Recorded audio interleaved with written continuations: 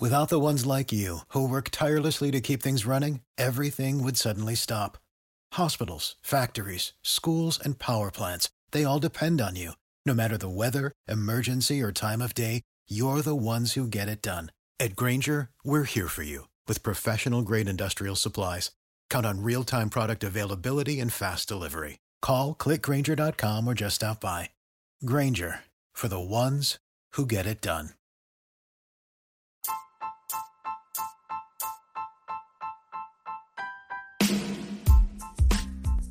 Hey IDP Army, ever think about making your own podcast? Let me tell you about Anchor. It's free. There's creation tools that allow you to record and edit your podcast right from your phone or computer. Anchor will distribute your podcast for you so it can be heard on Spotify, Apple Podcasts, and many more. And you can make some money with your podcast too with no minimum listenership. It's got everything that you need to make a podcast all in one place. So what are you waiting for, IDP Army? Download the free Anchor app and go to anchor.fm to get started today. Good day, Offensive Points listeners. No, I will not do the possum thing. I am Josh Hall, and I'm going to channel my inner Joe Wiggins as much as I can tonight since he's not with us. He's not dead. He's just up in Michigan, probably playing golf or something since, the sun doesn't go down to like 10 up there. So anyway, be sure to follow us on Twitter at Offensive Points and also at IDP Army, which we are a part of. Mine is Josh Hall, 1HSTL. I'm Brevender, and then OP Economist, who is not here. So for those IDP Army truthers, we do have the Jordan Rains, the IDP Army General himself, to talk to us about some interesting news. Jordan, what do you got for us? What? I don't know. What news do I have? The website. We want to hear about the website. Yeah, the website. That's not really news. I mean, if people listen to the IDP Army pod, they know it exists. And if they listen to you did a mobile update, and that shit looks really clean because I was using it before then, and it did not look amazing, but I'm using it now, and I'm like, holy shit, this is a huge difference. Yeah, go to idparmy.com. I spent like 2 or 3 hours over the weekend on the website, just making it look a little bit better, updated the rankings, just did a couple of little odds and ends things, nothing crazy. Over there, you guys can go get linked to the index. We have articles going up. It's mostly just rankings, though. That looks good. And I did set it up to where it's going to be mobile friendly. It's very mobile friendly now. Yeah, you're welcome. That is definitely ideal. I feel Those are free rankings. They're free. Definitely. But you're going to get what you pay for. They suck. So, are we going to give out our rankings for free, or could we charge like 13 cents or something for them? I say do whatever feels right. I want to charge like something ridiculous, like 69 cents or something. Just channel my Elon Musk as well. Of course you do. You're probably going to upset people. We'll charge one Dogecoin. Oh wait, no, that's not a lot. I was thinking Bitcoin. I was like, plus, dude. I was it's not a lot. You have to get a Dogecoin first and then give it to us. All right, gentlemen. Well, this week we're talking about the NFC West, the wild, wild West, as we can call it for this week. Kind of a bunch of teams that are right dead even with each other. I mean, maybe not by the end of the season. Maybe one's going to poke its head out, a little bit more than the rest. But so far from like last year, for example, and so far what it's looking like, same thing this year, is all the teams are going to be about the same as each other. San Francisco was bad last season. I don't necessarily think that was their fault. They had as many injuries as you could possibly guess for one team. So this week, we're going to start with the LA Rams. Fuck them. Sorry.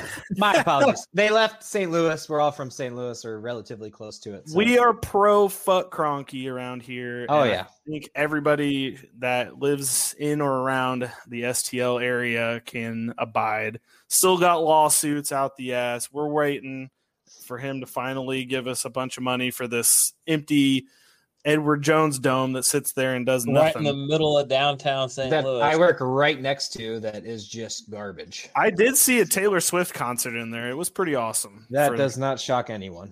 That sounds like probably one of the greatest things that's happened there in a long time. It was amazing. Yeah, they had that, Beyonce, and I thought Lady Gaga went there too. Oh, probably Lady Gaga.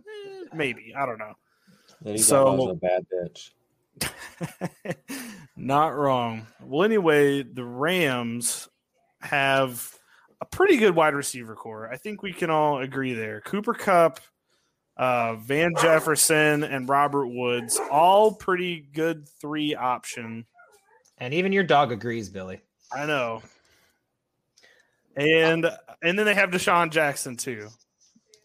So I will say I love them all. I'm not going to lie. Kupp and Woods, I think, are an obvious. I know Stafford's new here. I think he's probably going to latch on to one of them, and I don't know which one because he kind of did in Detroit. He'd latch on to Marvin Jones, then he'd latch on to Galladay. So I think that kind of you're going to see a lot of both of those two. But honestly, what I really like is Van Jefferson, especially for the value. Kupp and Woods are both going in the 40s, 50s, 30s, somewhere in there.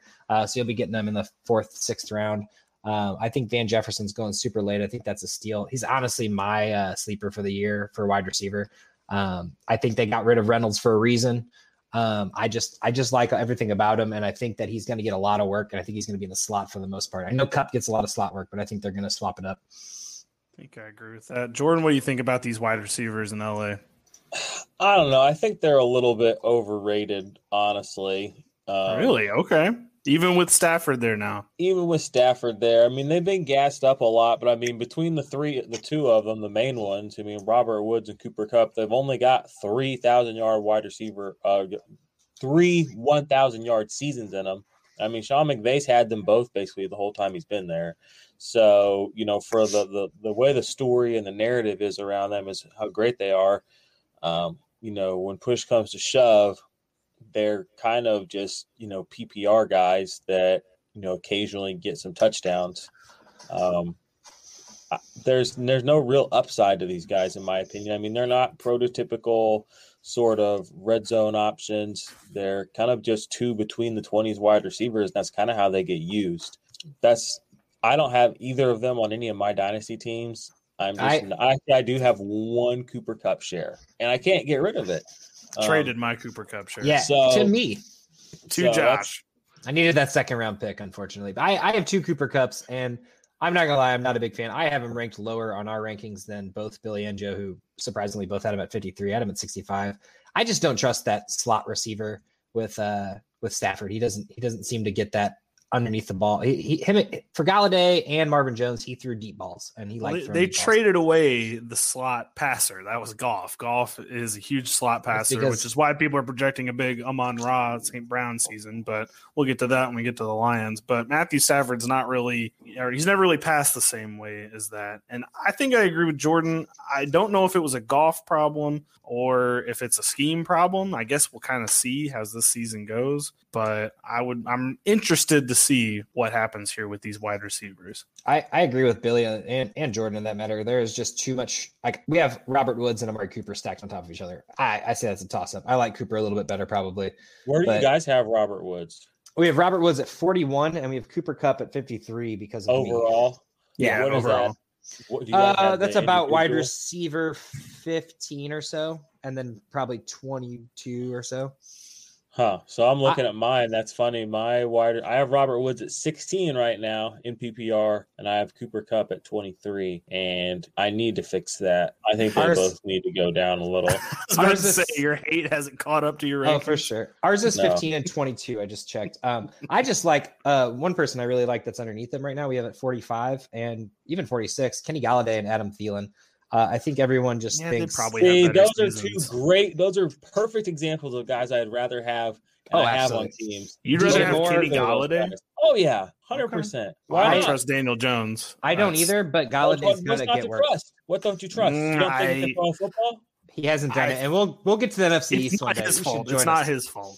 He has not had a wide receiver of the caliber of Galladay there yet. He can throw the football. And Kenny Galladay can catch the football. That's all I need. We'll see. I just remember him like an antelope going across the savannah down the field, and he trips and falls right before he scores that touchdown. It's the only thing I'm ever going to remember. One of the greatest wide receiver situations of my fantasy football career that's ever existed was the Blake Bortles, Allen Robinson year. Blake Bortles is he was not good. That was good because Allen Hurns there too. That was Allen Hurns is a beast too. He and John Brown were my 2 favorite first season flexes. I love those guys. Those wide receivers on shitty teams can be phenomenal for you. Exactly, and we know Kenny Galladay can be a G. We know that Daniel Jones can throw deep, and we know that this defense is good. But I'm gonna have to see Daniel Jones. Daniel Jones is gonna put them in bad enough situations where it doesn't matter if that defense is good; they're still gonna throw. You know who his offensive coordinator is? The guy from Jason Garrett. He's trash. Yeah, he's great. Amari Cooper had a million yards whenever he got there and all that. Check that stat. Yep, million. Okay. After Amari Cooper, million. Speaking of, I know we're not doing 5 points, but while we're talking about the Giants, I know we don't have any news.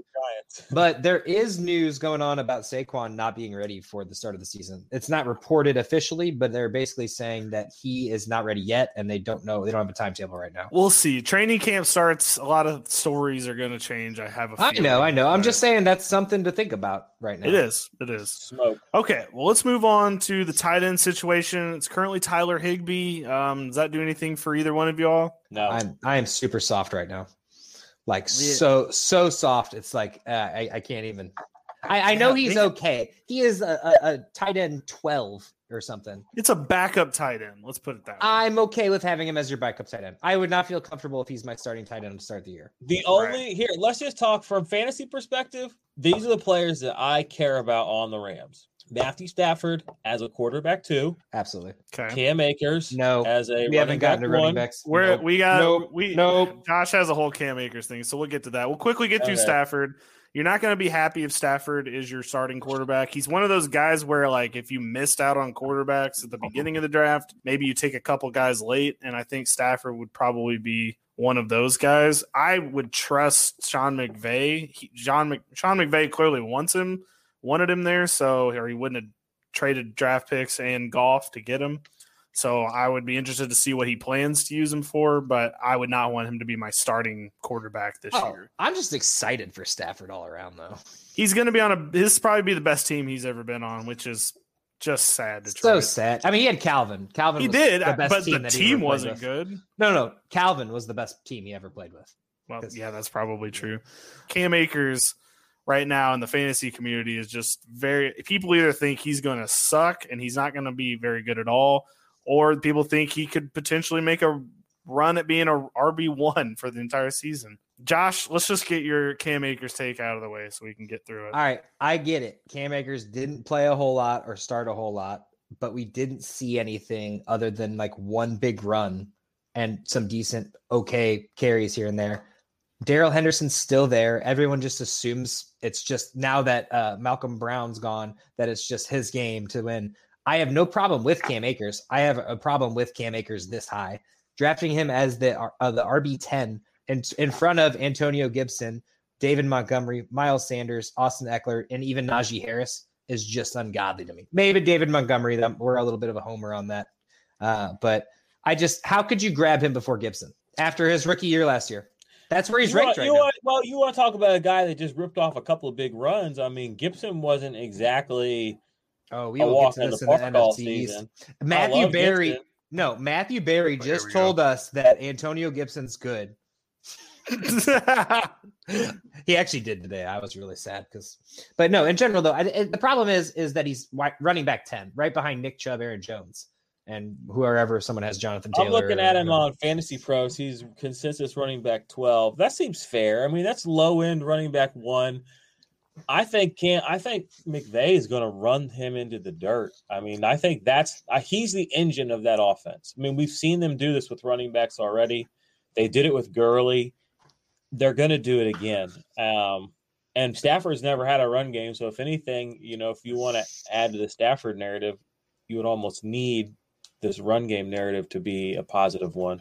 I think it's going to be an even split. I think Darrell Henderson is a steal right now in redraft leagues. I think that, yes, I absolutely do. They had the exact same stats last year. They had the exact same stats last year. Why would I say Akers is the dude? Because Sean McVay has his scheme's a little harder to learn, and Akers, he's just a kid. It took Darrell Henderson a year to get that half that time too. And Darrell Henderson looks decent. I think people. He has better stats than Cam Akers last year. Stats, schmats. I'm just saying. So I think that it's going to be kind of like this year's Austin Eckler for Cam Akers. I think this is going to be his Eckler year. Oh, his Eckler's year last year? The one where he got injured? Okay. I mean, like stats-wise, I'm saying like usage-wise, where he's probably going to catch some balls. He's probably going to run, but then when they get to the goal line, he's probably not going to be used. He had 11 catches last year. No, false. He's going to be a bell cow running back.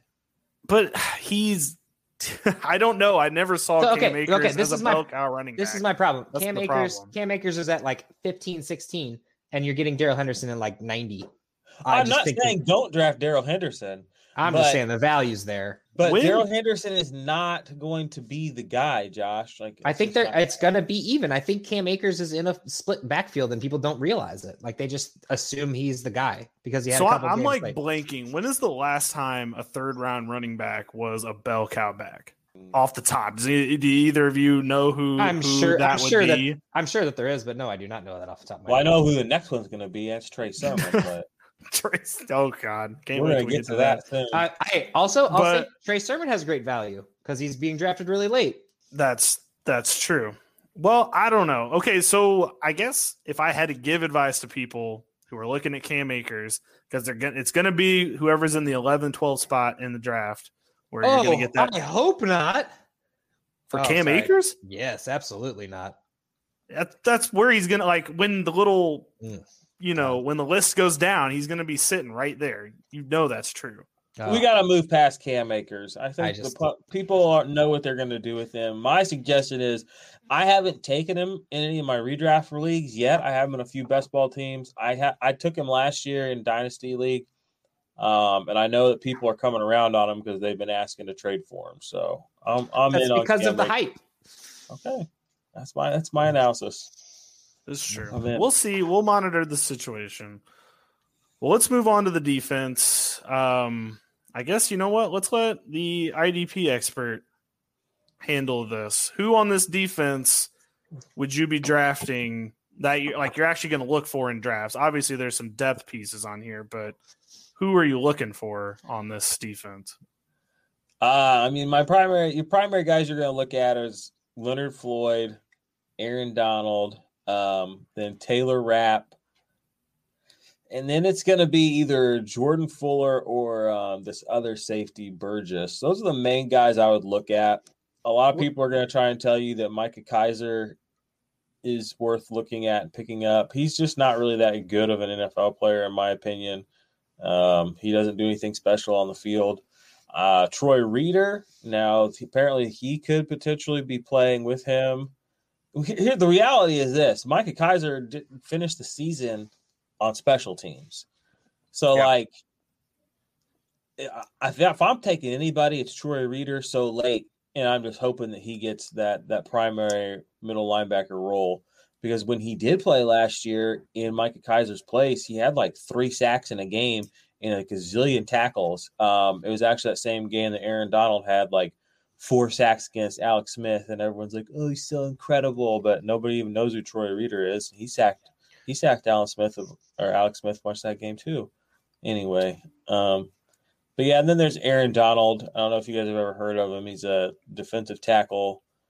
I've heard that he is the greatest defensive player in this generation. So I was going to draft Bobby Brown over him. He's definitely the greatest defensive player on the Rams. Second greatest defensive player on the Rams right now after Jalen Ramsey. He's better than Jalen Ramsey. But then there's Jalen Ramsey. You don't really want Jalen Ramsey though. No, you don't. Fantasy. So yeah, we've discussed this in the past where Jalen Ramsey, really good real life NFL player, for fantasy. Nothing doing. Ramsey did say he's thinking about eventually, not right now, going to safety, and that would make him. He would be an awesome safety. He would be awesome. He would be similar to Jamal Adams, I would say. He'd be more of a Minkah Fitzpatrick or a Harrison Smith. Yeah, I feel like they'd rush him a lot if they could, if they had the chance. They wouldn't blitz him that much.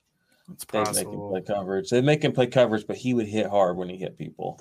So one thing I agree with Jordan on, but don't disagree, kind of disagree, is the thing about the Rams is their inside linebackers get tackles. You see it with Corey Littleton. You've seen it last year. I just all the time their inside linebackers get tackles. Like they get the play there because if Aaron Donald doesn't get them, it's him. Like they're there. So I agree. Troy Reader's the better one. Micah Kaiser. I think everyone sees the top 5 linebackers in Dynasty and wants them to be so good, but they're just kind of okay. But Troy Reader would definitely be my linebacker of choice there. And then obviously Jordan Fuller and really Rapp. Yeah, fair enough. I don't really have much more to add to this defense. I won't be drafting many of these guys because Aaron Donald's going to go way too high, so I'm not going to get him. And obviously, I don't know, I might pick up one of those other guys late, but they won't be my targets going into Leonard Floyd is a guy that, if you do want to target anybody intentionally on this defense, he's the guy that I would think you're going to be pleasantly surprised with to have another good year. Yeah, he's been getting about 8 sacks a year for really most of his career. So, I mean, you're going to get it, and there's not really much else D-line talent. I wouldn't say exactly good, but it's just him or Aaron Donald pretty much going to do everything on that defensive line. So, no, absolutely, or everything you want. So, right. Okay, well, let's talk about their over-under. Their over-under is 10.5. Seems big, seems small. It's tough for me because of we don't know how Stafford's gonna fit in. I'm sure he'll be fine. I love Stafford. Is he gonna be able to be clutch in those performances? And like Jordan said, these wide receivers aren't really elite by any means. They're good.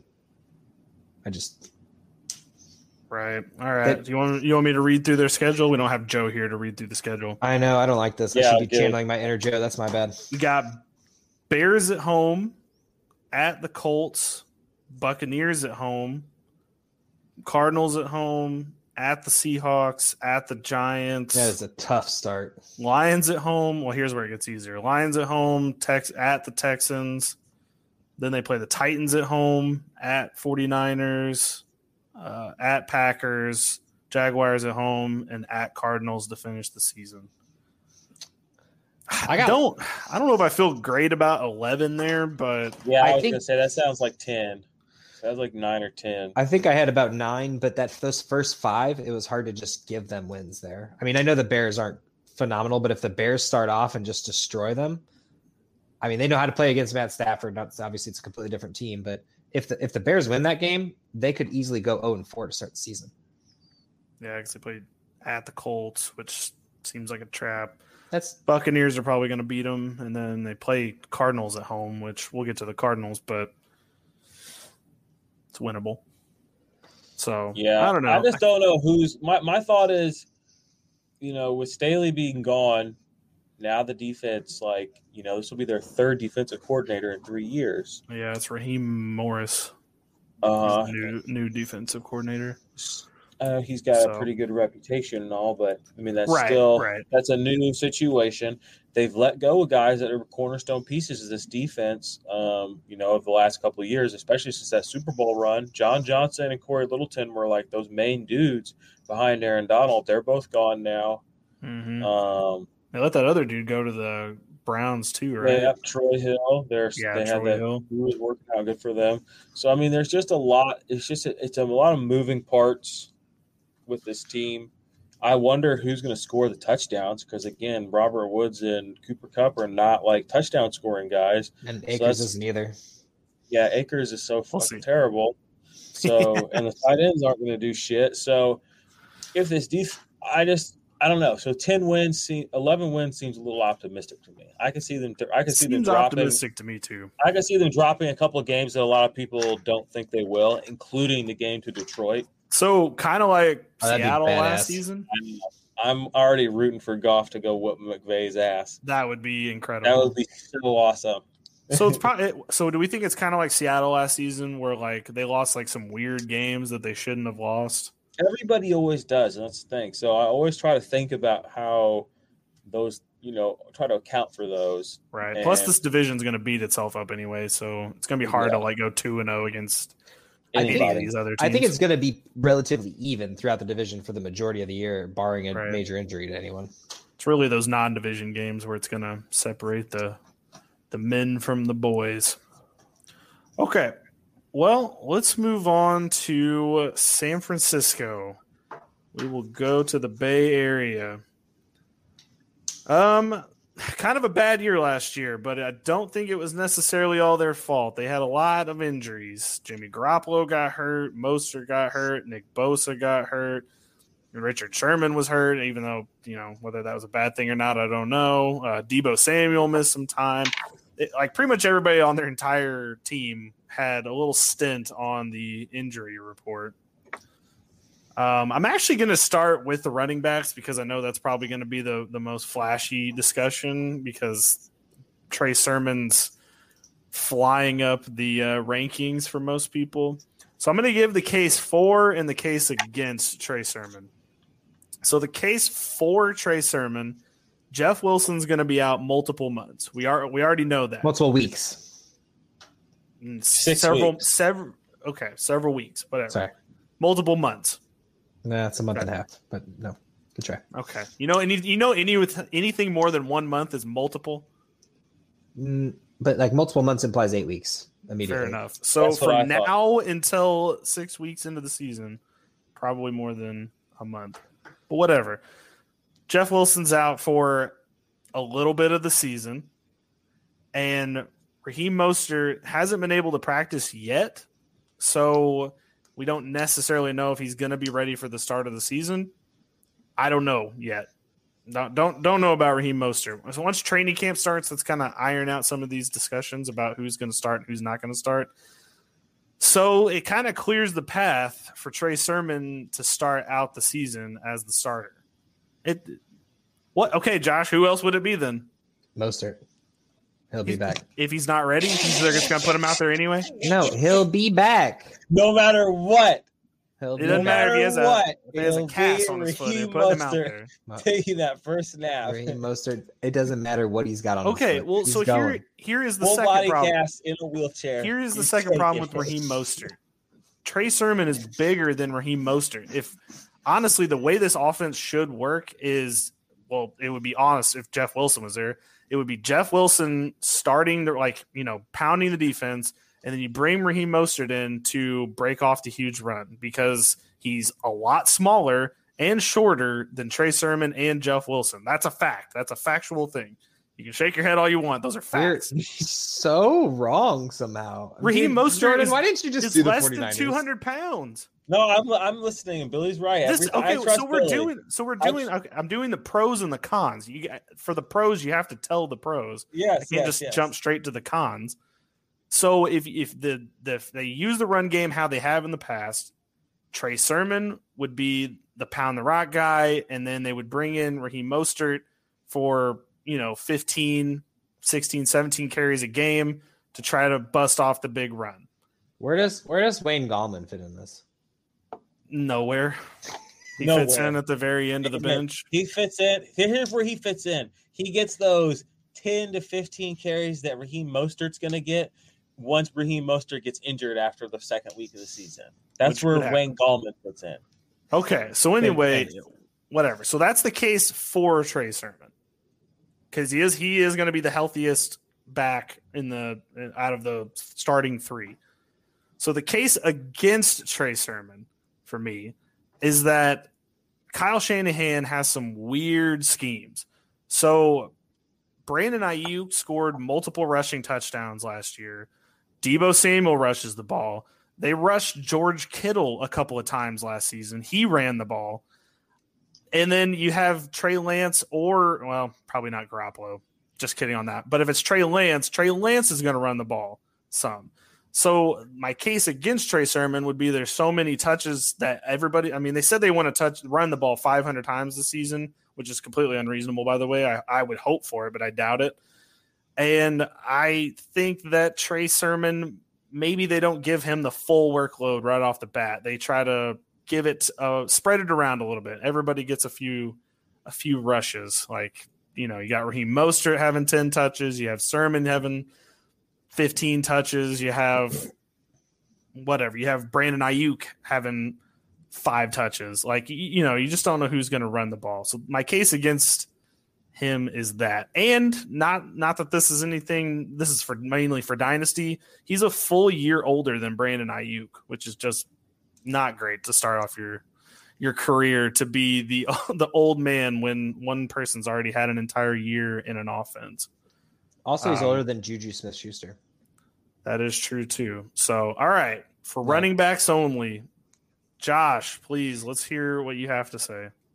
Just the running backs? Okay. Just running backs. We're going to get back to wide receiver. George Kittle is the number one running back on that team, if he was a running back. But he got a couple rushes last year. It's not in. Well, I'm kidding. So I have no problem with Trey Sermon. I'm just saying I think this backfield particularly was very similar to the Rams last year, where they just threw them all in there, and you don't know what's going to happen with them. So yes, I believe I do agree that Jeff Wilson is injured. I believe Raheem Mostert will be back. I believe that JaMychal Hasty will even have a role because that's what they've done with this team. They rotate running backs. Yes, I believe Trey Sermon is the future, and I feel like where he's at right now is ADP. He's a steal in the draft. How many touches do you think he's going to get a game? Just off the start, like 6 or 7. Like, and then who's going to be running the ball then? Raheem Mostert.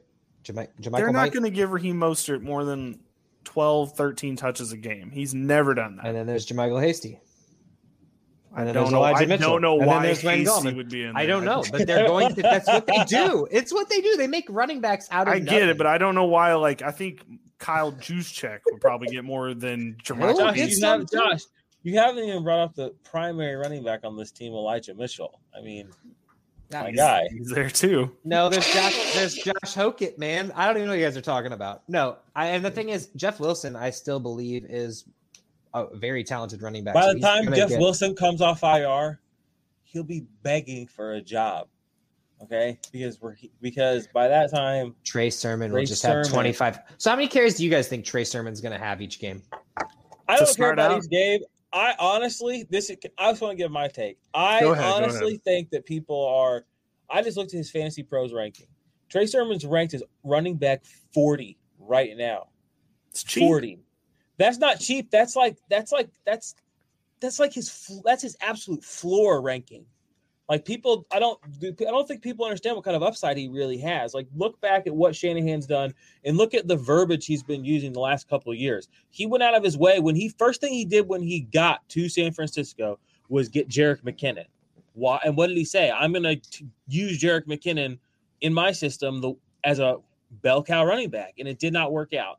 And since then, he's been chasing that. You know, he finally, instead of taking Tevin Coleman, instead of elevating Raheem Mostert, because Raheem Mostert's been on this team for like 4 fucking years, okay? And now suddenly he didn't start a game until last year. But now all of a sudden he's the main guy there. No. They went and they got Trey Sermon in this draft. He said, Trey Sermon fits my scheme. They traded up to get him. He's wanted a running back like this forever. Okay. He turned Devontae Freeman. You want to talk about a 3rd or a 4th round running back that turned into a running back 1? That's Devontae Freeman. He already did this with a guy, and he gave him a fuck ton of carries. I mean, Trey Sermon's ceiling, and that's the thing. People talk about him. Everyone looks at him through his ceiling is like top 5 running backs in the NFL. His ceiling. And right now you can get him as running back 40 on consensus rankings. I promise you that will be up past 30 by the time draft season is actually over and we're at the season. And his ceiling is not being talked about at all. Well, we call it the Barry push. Once Matthew Barry starts talking about somebody, like their ADP is done. You're not going to get them any cheaper. So I think once he gets the Barry bump, Trey Sermon's not going to be a good value by the time. No, he's going to skyrocket as soon as that comes around. Him and Mostert will be right around the same in like the 50s, 60s, I imagine. Mm-hmm. Overall, that is.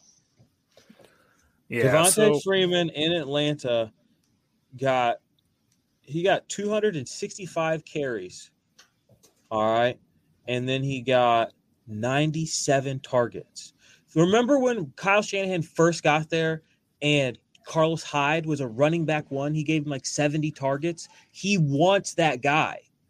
That's Trey Sermon. That motherfucker is going to get like 75 targets and like 250 carries this year. Watch. I would love to do a fireball bet on that. I'll fucking double it. Do 2. 2 on those exact stats? Over under, yep. Give it All right. to me. I'll take the under. I missed what over was the 70 yardage? targets. On the podcast. We'll over 70 targets, over 230 carries. 230 carries, 70 targets. Okay, well. 300 attempted touches. Listen, okay, and just for the record, Devontae Freeman got 260 carries, and he had 97 targets the year that he was a beast. And Carlos Hyde, and these are not guys that are good running backs. These guys were not even drafted by him. He would have never drafted these bums. They were on the teams that he got stuck with, okay? And then he gave Carlos Hyde 217 carries in 13 games. 240 in 16 games, and gave him 88 targets. Bums off the street he didn't even keep around. He said, "Get these fuckers out of here." All right, let's move on. We'll move on. We got the bet on paper. So all right. I mean, all good. I think RB2 is probably the ceiling, but I like he could be a top 5 back. That's ceiling. I'm not saying it's going to happen. That's a ceiling? Okay. But I'm saying his ranking right now, running back 40, is the most unrealistic, unreasonable fucking garbage I've ever seen in my life. We all agree on that. Okay, great. 100%. Okay, so on to the wide receivers. You got the top 2, which is Brandon Ayuk and Deebo Samuel. And then after that, we kind of have a weird cast of characters. Richie James had one game last year where he was awesome, and then he has disappeared into obscurity. And then you have Shanahan's old pal Mo Sanu as the other potential third wide receiver on the team. But let me start with Deebo and Brandon Ayuk first. I think Brandon Ayuk is severely undervalued right now. I think he has the potential to be a wide receiver 1 just because of how he's used on the field with his rushing and just the dump off wide receiver. I'm not projecting him to be a top 12 wide receiver. I'm not trying to make that bet or anything. But if he ended up with like 1,100 yards and like 300 rushing yards, that would not shock me. Not shock me at all. Maybe a couple rushing touchdowns because they do those weird end around plays with him. So I definitely see Brandon Ayuk as a usable number 1. I think if you took him as your wide receiver 2, I think you would feel very, very comfortable with that in PPR leagues, especially. I feel somewhat similar about Deebo Samuel. I think they kind of used him similar. He was hurt last season, so we didn't really get to see the full extent of what he could do. But I think he could be used as a similar situation as Brandon Ayuk with, end arounds every now and then the dump off passes that go for 60 yards. Like both of those guys I see being used the same way. And then maybe they have Mo Sanu run down the field. I'm not sure. What do you all think about the wide receivers? I personally like them both. I like what we saw from Ayuk last year. A lot of flashy plays, not a lot of consistency. So I think he's a little high on me. Nothing against him. I think he's a fucking talent. I think he's all-star, but that was also without Deebo Samuel. I think Deebo's actually kind of slept on in this class just because he's about like 10, 15 slots lower than him. And that's just in the wide receiver rankings. So Ayuk, I'm seeing it on Fantasy Pros. We have a little bit different because we all disagree and agree on a lot past 50. But I've seen a lot of talent underneath him. I'm seeing a lot of people he should be picked over. So there's nothing against Ayuk. I think he's great. I just want to see more consistency from him. And then Deebo, I just want to see him healthy. I'd be okay with either one of them as my wide receiver 2, 3, more for Deebo, just because of his ADP right now. Jordan, what do you think? I like them both as well. I have multiple dynasty rosters with both of these guys. I mean, there's not really – you can't really compare anything on Shanahan's teams to anybody else. Like, just everybody has the opportunity to be productive. And when guys start popping, like, he's the kind of guy that just calls your number over and over and over again. We've seen it. He'll do it for drives. He'll do it for games. And that could be anybody if they start getting hot. And he has a way of manufacturing yards. We've seen him do it year after year with Jimmy Garoppolo and Nick Mullins, where the yards will be there. And he's done it with guys that are not good receivers, Marquise Goodwin or Godwin, and just these other guys. Like now he's got his toys, his weapons. We've already seen, like you said, flashes of what can happen with hobble Jimmy Garoppolo and these other guys coming in to play. Everything's there. These guys have multiple years under their belt now, so they're not rooks. They know the system. You said that they're versatile. They're after the catch guys, and they both have noses for the end zone. And I like the fact that they get run. They both get runs. They both get they get a little deeper. I think Ayuk gets a little bit deeper targets, but I like both of them. And I'm about this wide receiver situation. Like I said, I have multiple dynasty rosters with both of them on them. I like them. Yeah, I like them both. I'm really kind of surprised that Shanahan didn't add a wide receiver. Man, can you imagine like Galladay on this? Well, they still have Jalen Hurd bumming around. I mean, I don't know. I just wish they would finally use him because they don't really have a deep threat on here. And Shanahan had his most favorite years when he had Julio running around out there. I think Ayuk's a little bit more of a deep threat than. Well, he's not a jump ball receiver. He's a deep route guy, but not a jump ball guy. He could use like a Mike Evans or something. I mean, they don't grow on trees. I understand that, but they still have Kevin White. I didn't know he still played in the league. They do. They have some weird old guys stashed on the end of the bench because they also have Travis Benjamin, who feels like he's been in the league for 13 years now. All right. Let's get on to probably the best player on this offense, which is George Kittle. Probably he's, being drafted as the tight end 3 right now. I can't really disagree with that. He's kind of where the line drops for tight ends before you get to Josh's favorite player. I personally got Kittle over Waller. No offense to Waller. I love Waller. I just think he's just a better athlete. And it may be bias on like recency bias on my part of seeing Waller do it for an entire season and Kittle, obviously was hurt. I love Waller. Nothing against him at all. I just think Kittle. I just saw Waller be unstoppable for an entire year. And honestly, like, I know this is kind of hot takey. I could totally see Waller having more yards than Kelsey this year, even. I don't think, catches wise, touchdowns wise, probably not, but like more yards, I could see Waller having more this year.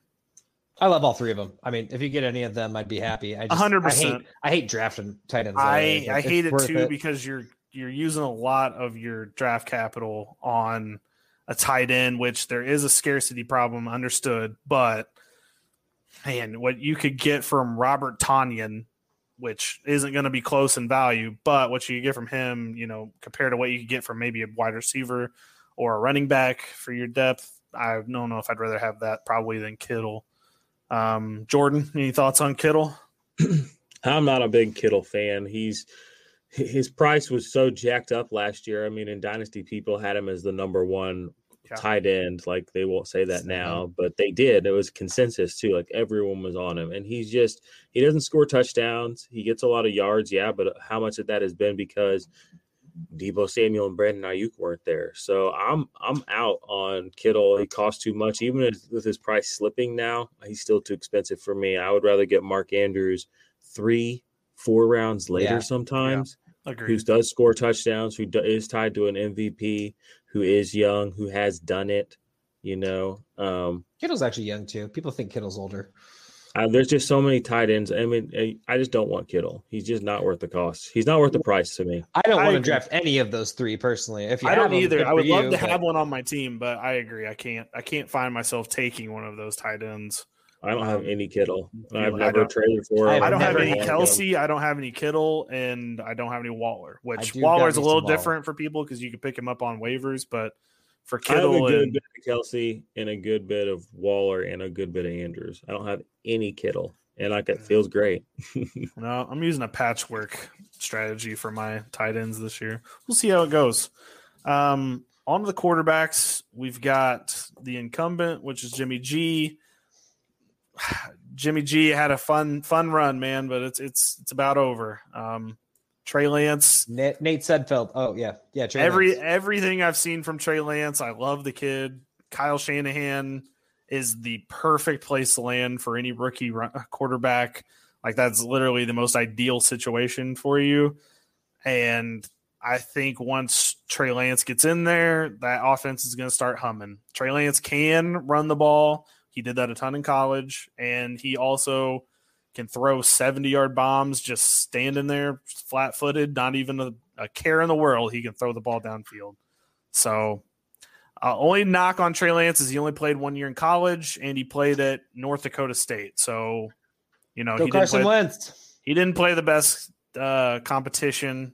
So maybe that could be your knock. But I think when the problem with people saying that is a bad thing is most of those quarterbacks don't go to Kyle Shanahan, who can make, water or wine out of water. So I'm going to go ahead and just trust my boy Kyle Shanahan to figure it out, and he can make any quarterback good. So Jimmy G, it was fun. It was fun having you there. It sucks that you got hurt last season and didn't win the Super Bowl 2 years ago, but I think maybe time's coming to an end. What are your all guys' thoughts on the quarterback situation? Dead on. I mean, I love Garoppolo, but it's the end for him here, at least. I mean, he could play it. He could take a backup role, or he could go to a new team next year. I mean, I assume he'll go somewhere. Someone will need a quarterback at some point, and Trey Sermon's the future. Yeah. I don't think we've seen the last of Jimmy G. I mean, Tyrod Taylor's slated to start football this year. Good for him. Good for him. Teddy Bridgewater as well. So Jimmy G will land on his feet. He's still young. He still knows what to do. He looks very attractive too. He's part of the reason that I think the Niners are going to just start Trey Lance too. I don't think Jimmy G plays a snap. Because as an asset to trade, which is all he really is now, you can't have him out there going and getting hurt. Yeah, he's an expensive backup, but if your future, you picked Trey Lance, there's no reason to fucking dick around with Jimmy Garoppolo for a couple of weeks, install the system around him, and then him go out there and get hurt. Then you have a guy who you should have been installing your system around the whole time, coming out there.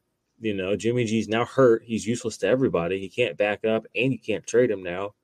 It just doesn't make any sense for him to start. So I'm very bullish on Trey Lance. He reminds me a lot of Josh Allen, just as a natural, the way he plays, the way he moves.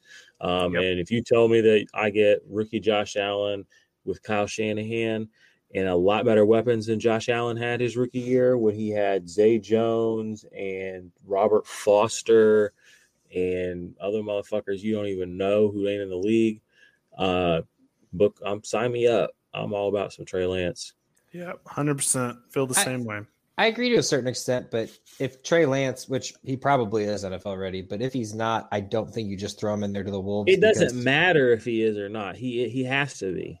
I just think in training camp, when they start throwing the ball out there, it's going to look so scary, like how good Trey Lance is compared to Jimmy G. Throw the ball deep. Yeah, I think everybody's going to be looking around like, who's starting on our team again? Like, I'm just saying, if he can't learn the playbook, don't put him out there. Sometimes that's the only thing that Shanahan's got. He's having trouble finding the playbook. That's literally the only thing that could hold him back. But other than that, I don't know how you can't throw him out there immediately. That was good. All right, let's get to the defense real quick. They're good. I don't need to warn you all of that. I think Nick Bosa would be considered the best player on there, even though if you it's Twitter, Fred Warner. It's Fred Warner. He's everybody the best linebacker in the NFL. I know, and I will admit he's really smart, but for fantasy purposes, Fred Warner is not. I don't think he's as good as what people are telling him. He won me a fantasy championship, so I can't talk too much shit on him, but I will go ahead and say he's really smart. He is a good coverage linebacker. I'm proud that everybody he has such a stan base that is fucking all over Twitter. His stand base is it's because he came out of nowhere 2 years ago, and he just had 3 10-tackle games in a row. Because he can cover, and he is smart. He can read the play before it's going to happen and figure it out. And I appreciate that skill. It's a great skill. Just most important skill in football. Yeah, it's just like when it gets to when you need a forced fumble or you need a sack, like Fred Warner's not your guy. Yeah, when you need a play to be made. So he'll get the tackle. Yeah, he will get a tackle. I like Fred Warner. It's defense. Okay, none of us dislike Fred Warner. His price tag is just too high. His price is too high for my liking. Okay, Jordan might dislike him. Yeah, I just don't. Nick Bosa is the guy you want. First round of your IDP draft, or if you're drafting, he's probably going to be one of the first guys taken. Defensive ends don't come much better than him. So you're going to want to grab Nick Bosa. And, yep, my dog agrees too. And then as far as everyone else on this, it's kind of like Javon Kinlaw's pretty good. Dre Greenlaw's pretty good. It's nobody that you like trust. No, false. Eric Armstead is one of with Nick Bosa, a healthy Nick Bosa. No, time out. Eric Armstead has a chance to be great. I'm not saying he has been. He's been okay with a few sacks here and there. He did have 10 sacks in 2019 when Nick Bosa was healthy. I believe that was Nick Bosa's rookie year, or no, sophomore year. He didn't have a good year last year. He played all the games. Nick Bosa wasn't there to free him up. I just think Eric Armstead, for a lower price tag, I wouldn't go out and reach for him, but I think in IDP he can be serviceable in the late defensive end round after your second guy. All right, Jordan, what do you need to say about this defense? I mean, it's pretty much Nick Bosa or bust for me. Greenlaw, pretty good. Kinlaw was okay. He did have a touchdown. If you're in a DT specific league, yeah, I mean he's definitely got potential. Well, that's the DT part I give you is a problem. But if you're in a specific league where you need a DT, he's not the worst one you could grab. No, but I mean, Fred Warner. I mean, my opinion of him is well documented. But I mean, Greenlaw. I mean, the guy had 86 tackles last year, and I mean he played 13 games. I mean that's paltry. I mean, that's nothing, I mean, that's not startable. Maybe he's a good bench linebackers. Not even he's a bad bench spot. He's a bench spot. I don't even care personally, but I will say I'm just nitpicking at this point. He had a good run for them down the stretch when they went into that Super Bowl. He had a couple. He and Fred Warner. That's honestly why they have such a stand. A group, because they really did. They made a few plays in that Super Bowl run that they lost to the Chiefs, but they made a name for themselves in that point in time. So, we're proud of them. Good for the 49ers. Good for you guys. Correct. So the secondary is going to be probably bad this year. They lost some pieces and didn't really add anything that makes you really like, man, I'm so glad they did that. Do any of these guys, because they're going to be a bad secondary, does any of these guys interest you as far as a tackle potential? Like maybe they're going to be, because they're going to be passed on a lot, maybe do you think their tackles could be any better? I mean, Verrett's been good in the past, but he's old. The rest of them don't really. I mean, when it comes to corners, I try to get one of the guys that I think is the better one. Yeah, top 3 or 4, and I don't play in a lot of leagues that are corner specific. And the ones that I do, I just kind of have, I have one league that's corner specific. I have Brian Poole. I have the guy who just went from the Seahawks to Jacksonville, Shaq Griffin. And I have one other guy, Malcolm Butler, I think. So I don't know. I mean, corners, you just kind of, unless you have Kenny Moore or DJ Gardner-Johnson had a pretty good year. Yeah, I see he's a corner now too. So guys like that, but I don't really worry, I don't try to get corners for the most part. I mean, there are serviceable ones, but safeties are where it's at for D-bag. Yeah, I just don't see either the safeties on this team being some guy on the target. With Robert Saleh leaving, I'm just curious how this defense is all going to mesh. That could also be like this year. Could also be an issue. Not sure if I know much about D'Amico Ryans. Probably should as a football fan, but Rob Saleh could make a heck of a defense. We'll see what D'Amico Ryans can do. All right. San Francisco's over-under is... He was an Eagles player. I was like, man, that name sounds fucking familiar. It did sound familiar. Maybe that's why I was like, I probably should know who this is. He was on the Texans, Eagles, and another team. All right. No, I do remember. San Francisco's over-under is the same as the Rams. It's 10.5. Really? They're all pretty fucking similar. That's the problem. They're all extremely similar. I like them, and this basically comes down to if Trey Sermon is the truth, not better than Garoppolo, because we all know that he's better than Garoppolo. If Trey Sermon is the truth and actually does look like a young Josh Allen, or I mean, because really all you need is a little bit. Quit getting them confused, man. You're going to mess me up the entire season. What did I say? You said Trey Sermon. If Trey Sermon's the truth. Damn it. Oh, I'm sorry, baby. Trey My apologies. Okay. If Trey Lance is the truth, my apologies. If he's better and a significant amount better than Garoppolo, I think that they can make that. I haven't even heard the schedule. It's just all right. I'll run through the schedule. It actually kind of looks kind of easy. They start at the Lions. They go at the Eagles the next week. Should be 2-0. Whoa! Don't discount the Eagles, man. Everybody hates on the Eagles. Oh my God, bro! Jalen Hurts versus Nick Bosa. Give me Nick Bosa every day of the week. Jalen Hurts is faster. Packers, Seahawks, both at home. Cardinals on the road. Colts at the Bears. Cardinals at home. Rams, Jaguars on the road. Vikings at the Seahawks, at the Bengals, against the Falcons, at the Titans versus the Texans.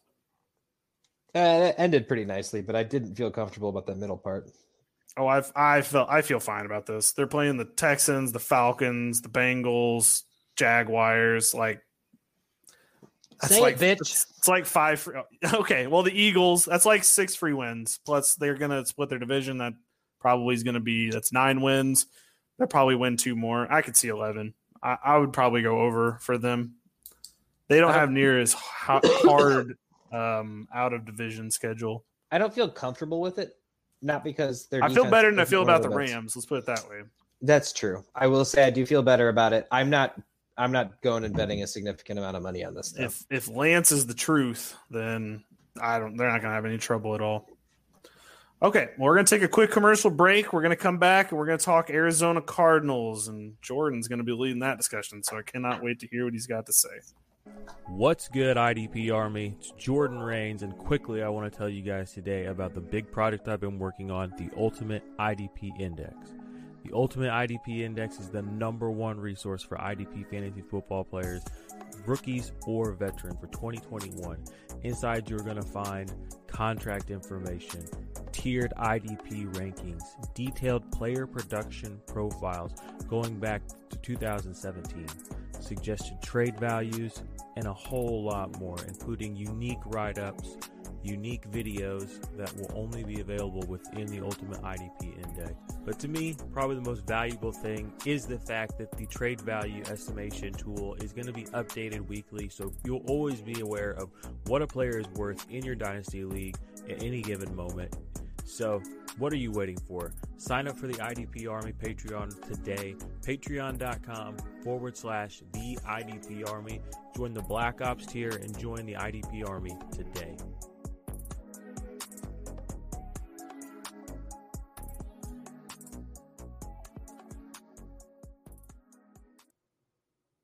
All right, welcome back. Go ahead and join that Black Ops tier on the Patreon for the IDP Army. There's plenty of good stuff over there. Get you into the Discord, which is always popping. Always a lot of good questions going on in there. You're going to see some insane leagues that you've never even dreamed of have questions in there, and they're always really fascinating to listen to. Jordan, do you feel it's about the same?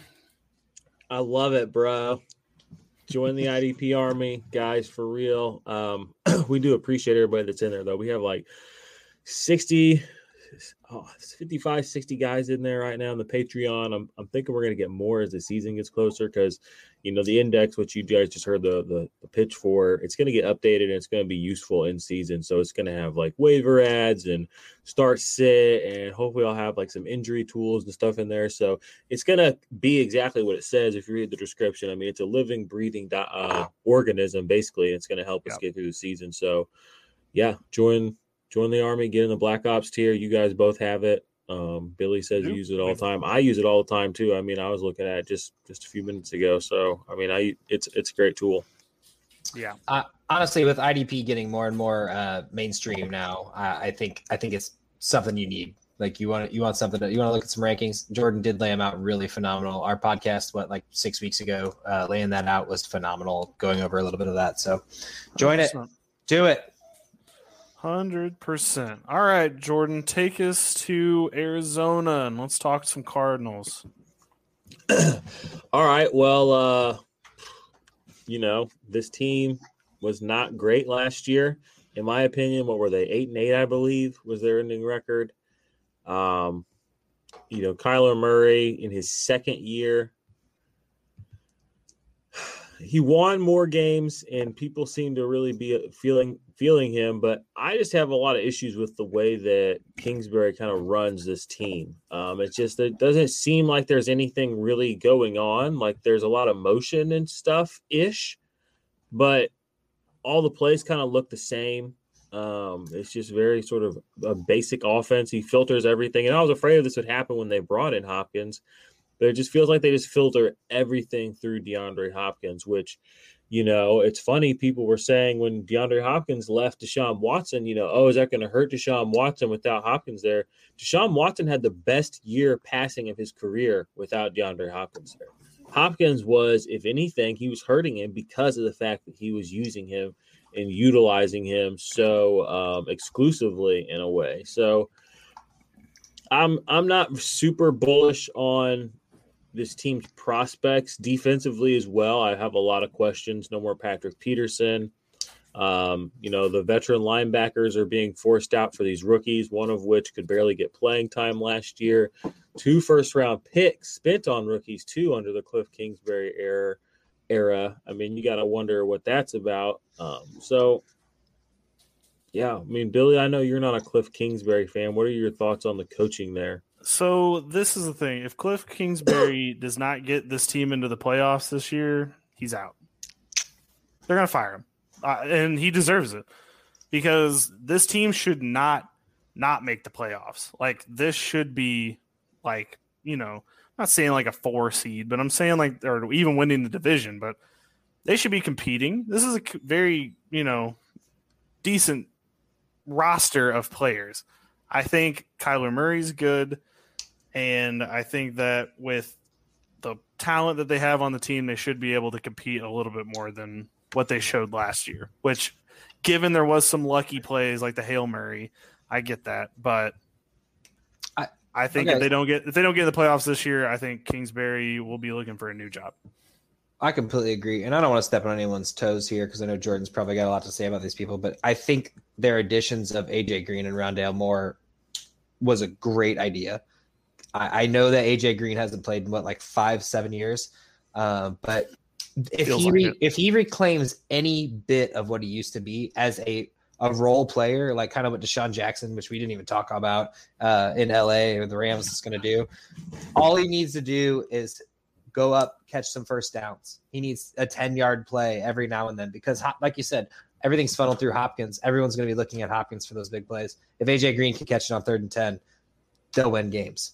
But if that doesn't happen, then Rondale Moore will step in, and I think it's basically that's their 3rd receiver or 2nd receiver, although I'm not a big fan of Isabella or Kirk. But yeah, I'm not a fan of Kyler Murray, if I'm being honest. I mean, it's the number 1 overall pick, right? He went number 1 overall. Yep, sure did. I mean, he hasn't had 4,000 yards passing. He's 13-18. He's had Hopkins, who everybody said was going to be the key that unlocks it. He's had Larry Fitzgerald. Yeah, he's older, but that's something that a lot of rookie quarterbacks don't have. A lot of number 1 overall rookie quarterbacks don't have. They had a run game. They've utilized the run game. That defense is not great, but, it's had guys. Patrick Peterson's been there. Chandler Jones led the league in fucking sacks 2 years ago. I mean, and Kyler Murray gave him a 5-10 season. He got sacked 48 times himself. He can run, and that's the thing that people in the fantasy world look at. They're like, yeah, for fantasy, he's so great. Okay, that's wonderful, and that is one thing. But, I mean, this is the same guy who, he also has like an attitude. And with his attitude, he's like, I don't want to be running as much, basically. So you're telling me a guy who doesn't want to run as much, who hasn't thrown for 4,000 yards, who's attempting, dropping back to pass 550 times a season, basically. I don't know. I just have a lot of questions. And I hear a lot of excuses being made for this team. But like you said, this team should be in the playoffs. Well, if they're that good, why aren't they actually better? And why isn't he better? So, Coach, that's who I'm putting it on.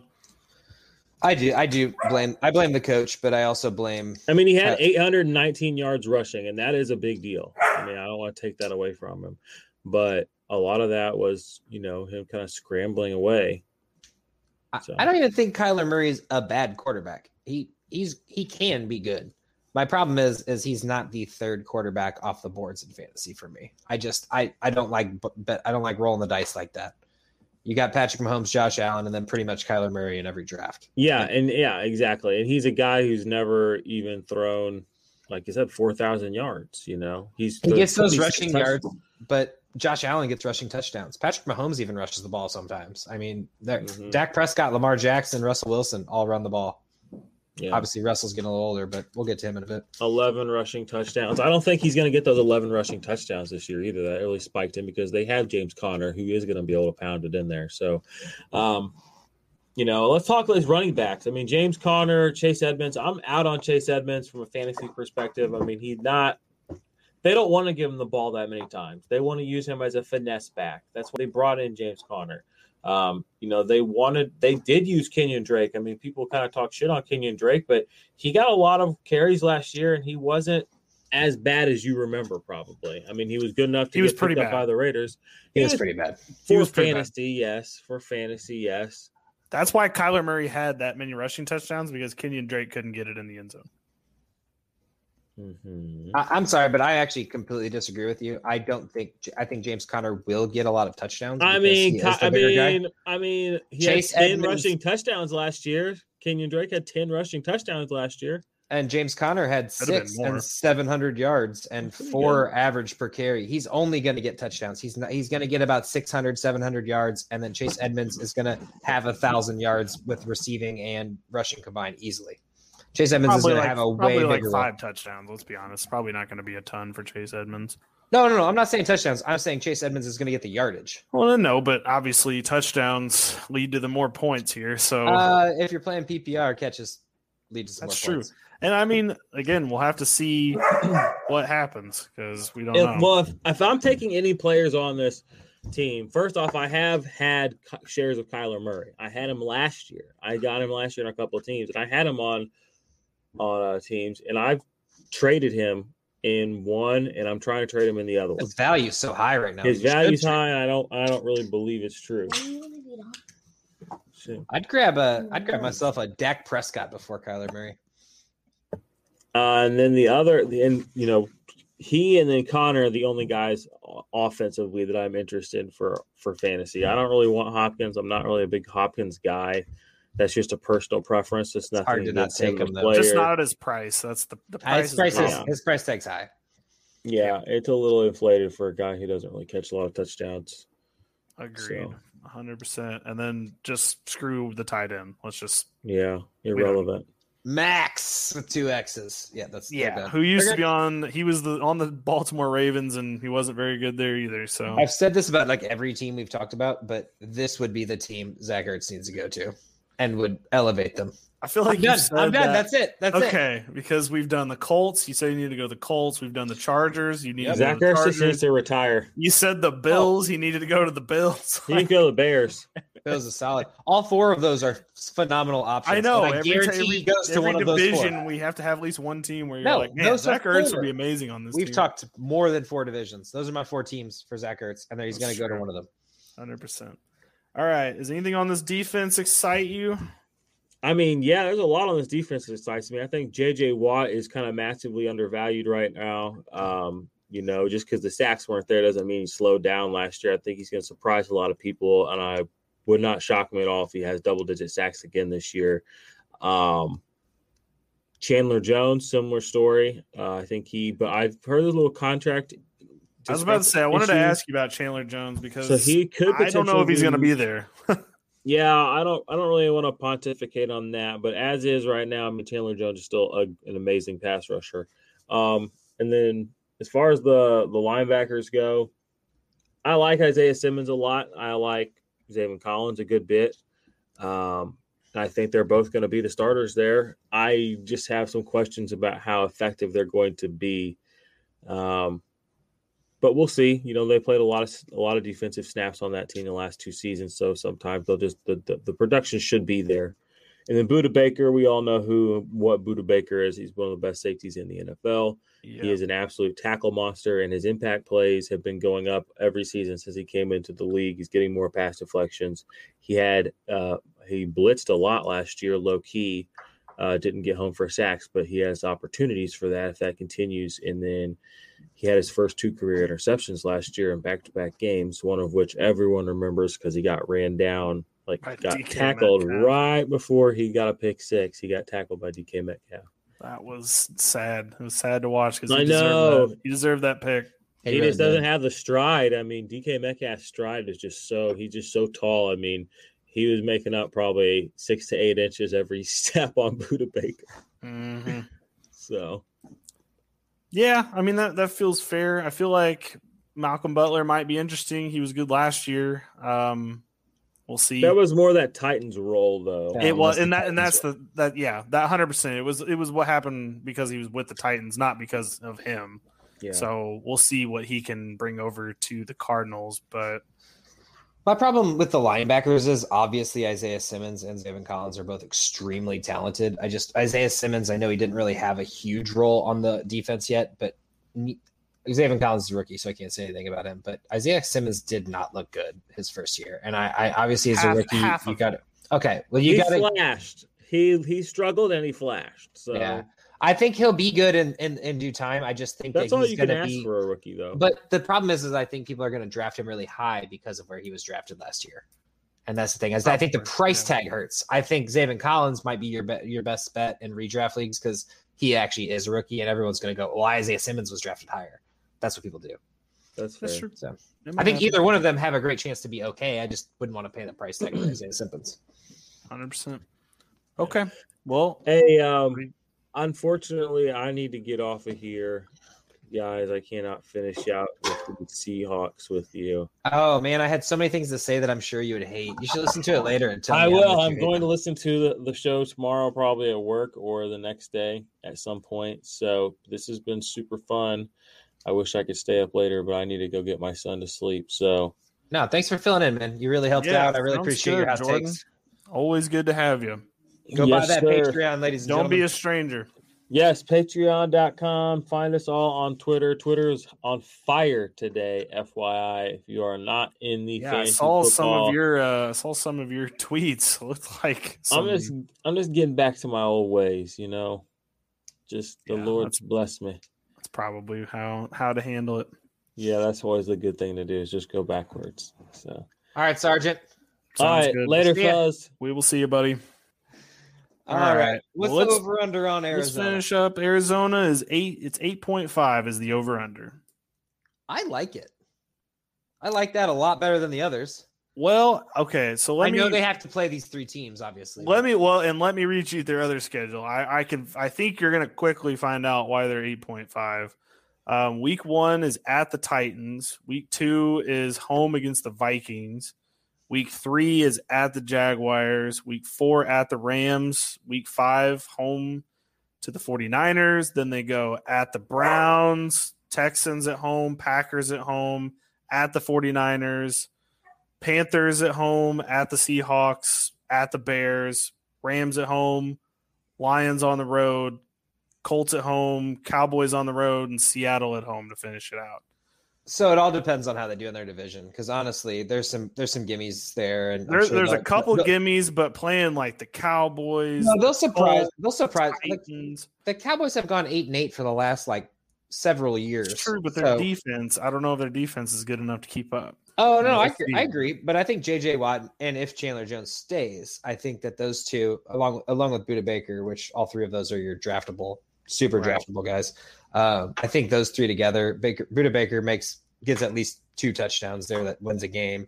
Chandler Jones and J.J. Watt literally end at least one game together by sacking a quarterback in the last minute. So I just think there's some winnable ones there. I feel the best about this one because it's lower, because they're going to beat the Seahawks or they're going to beat the Rams. They'll probably split their division. Well, here's the thing.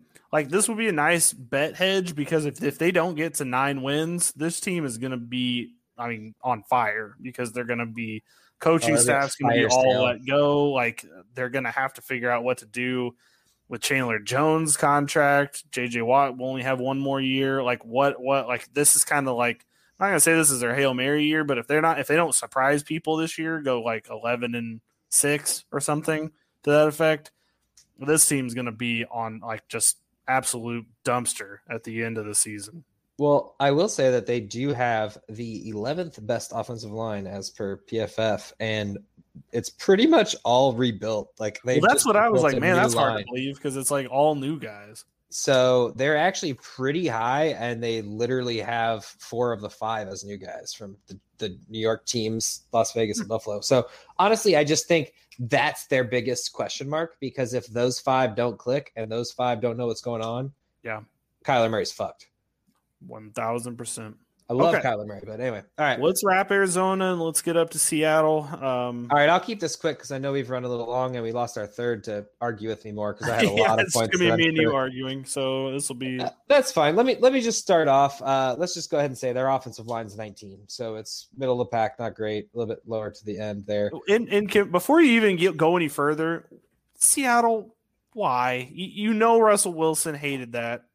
Why didn't you do something in the offseason to get the whole line better, just to appease him a little bit? He wasn't even asking for weapons. He wasn't asking for anything more than just a better O-line. So they got Gabe Jackson from the Raiders. I'm not saying that that's better, but I was about to say no, yeah, and Dwayne Brown from Houston, or was that last year? Yeah, they did get.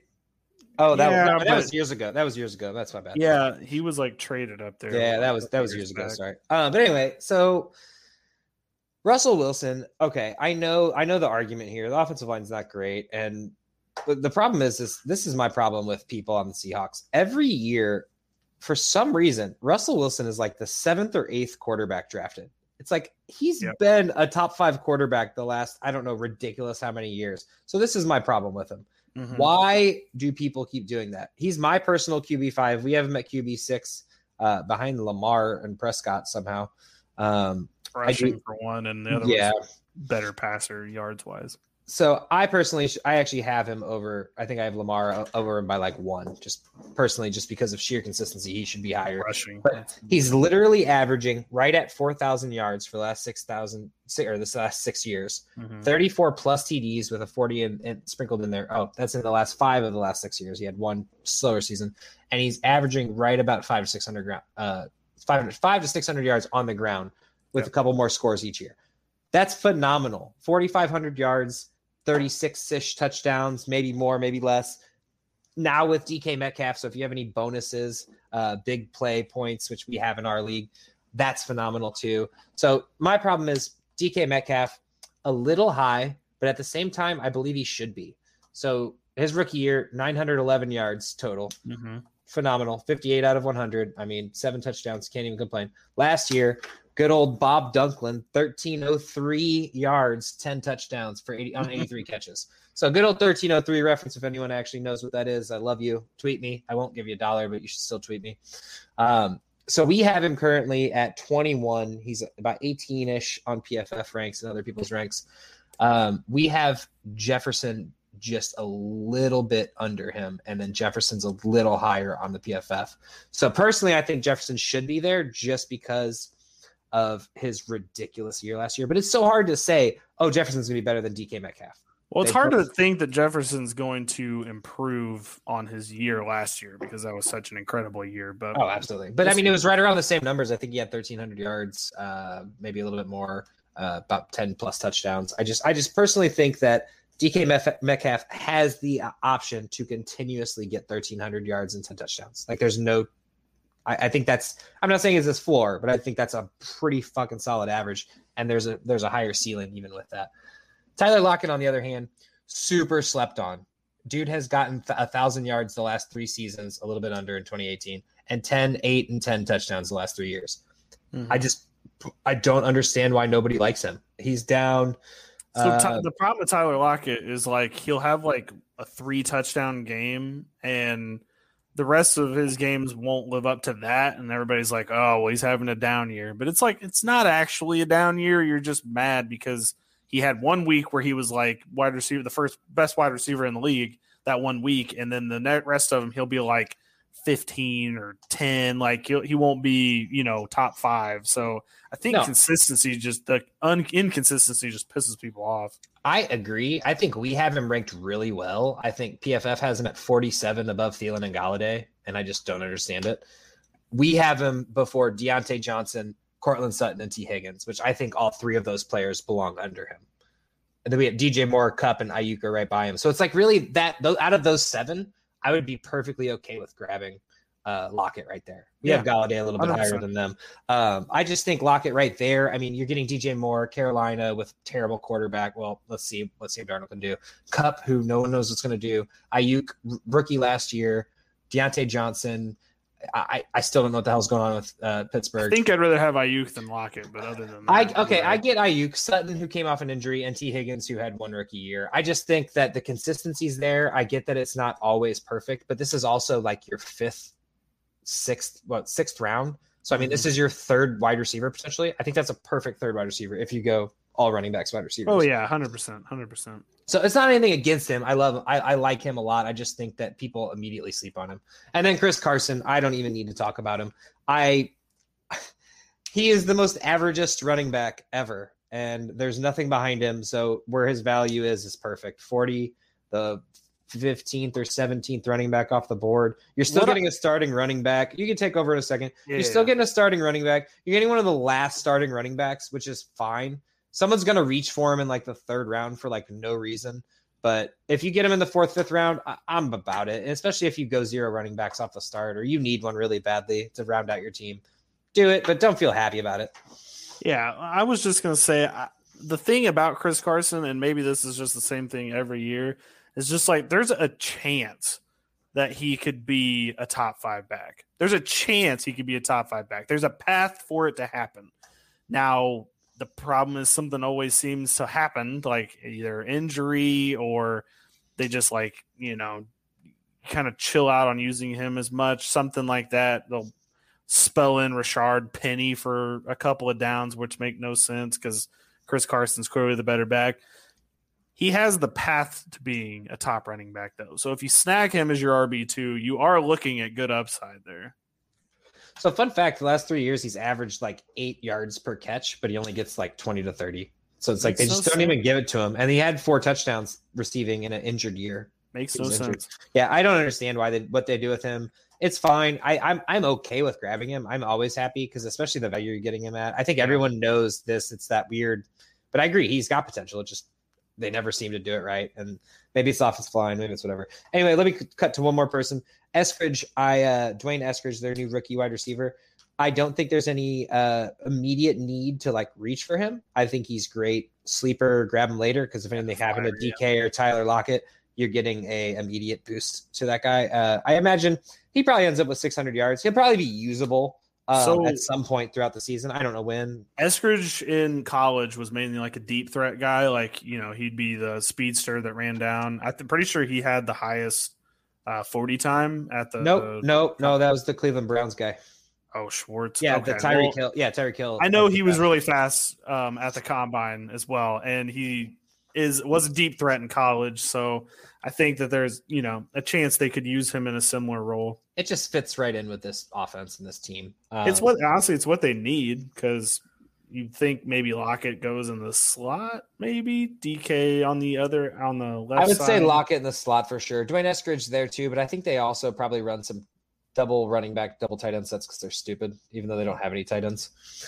Which speaking of tight end, just leave it alone. Well, I mean, you can grab Gerald Everett. Or that's what I was going to say. Gerald Everett will be a steal because I think he's actually the starting tight end on this team. Oh, for sure. And he's a good pass catcher. He was good in L.A. I don't see why, but he's not getting any love. My problem is they had Jimmy Graham right after the Saints, and they did nothing with him. Like I just don't think tight ends are built for this team because Russell Wilson wants to throw it deep, like 20 plus yards. And Everett wasn't bad for the Rams. Don't get me wrong.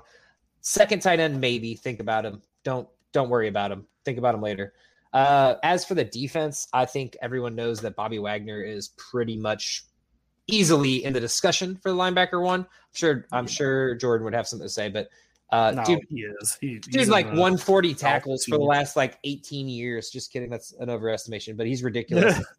Jamal Adams, sack machine. I wish he could pick off a couple of those instead and run back for a touchdown, but instead he just fucking destroys quarterbacks, which is phenomenal. Everyone loves we'll it. take the sacks, man. 8 sacks a year, I think, the last 2 years. I personally, the record. I think his tackles, he did. His tackles could do a little bit more, but he blitzes so much, which is great. But I just feel like they need to use him at coverage more because Seattle gets burned a lot, and he needs to be back there because he's good at that too. And then as for defensive line, there really isn't any other than I want to see what Kerry Hyder can do. I doubt he gets much going on, but he was actually serviceable in San Francisco last year. He was kind of the fill-in for Nick Bosa. He's always kind of been the rotational defensive end.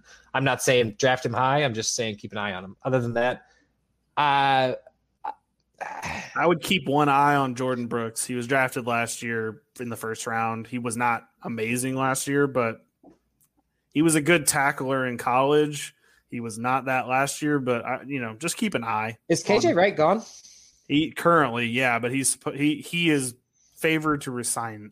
Oh, okay. Well, if he doesn't resign, I completely agree because KJ Wright's gotten like 80 tackles. That's what I'm saying. He sweeps up after Bobby Wagner. That's what I'm saying about Jordan Brooks is if KJ Wright's not there, then Jordan Brooks has a chance. I just keep an eye on him. That's all. Also, I just want to shout out to my boy Pierre Dozier, went to high school with me. Fucking phenomenal. He's been a cornerback. He was on a bunch of different teams. He was on the Jets. Actually, was the best cornerback on the Jets last year and got cut because basically they didn't. So when you say went to high school with you, like, did you have a conversation with him? I will say I shouldn't say much things about him, but we did go to a couple parties. We hung out on several occasions. That's how you said that. Okay.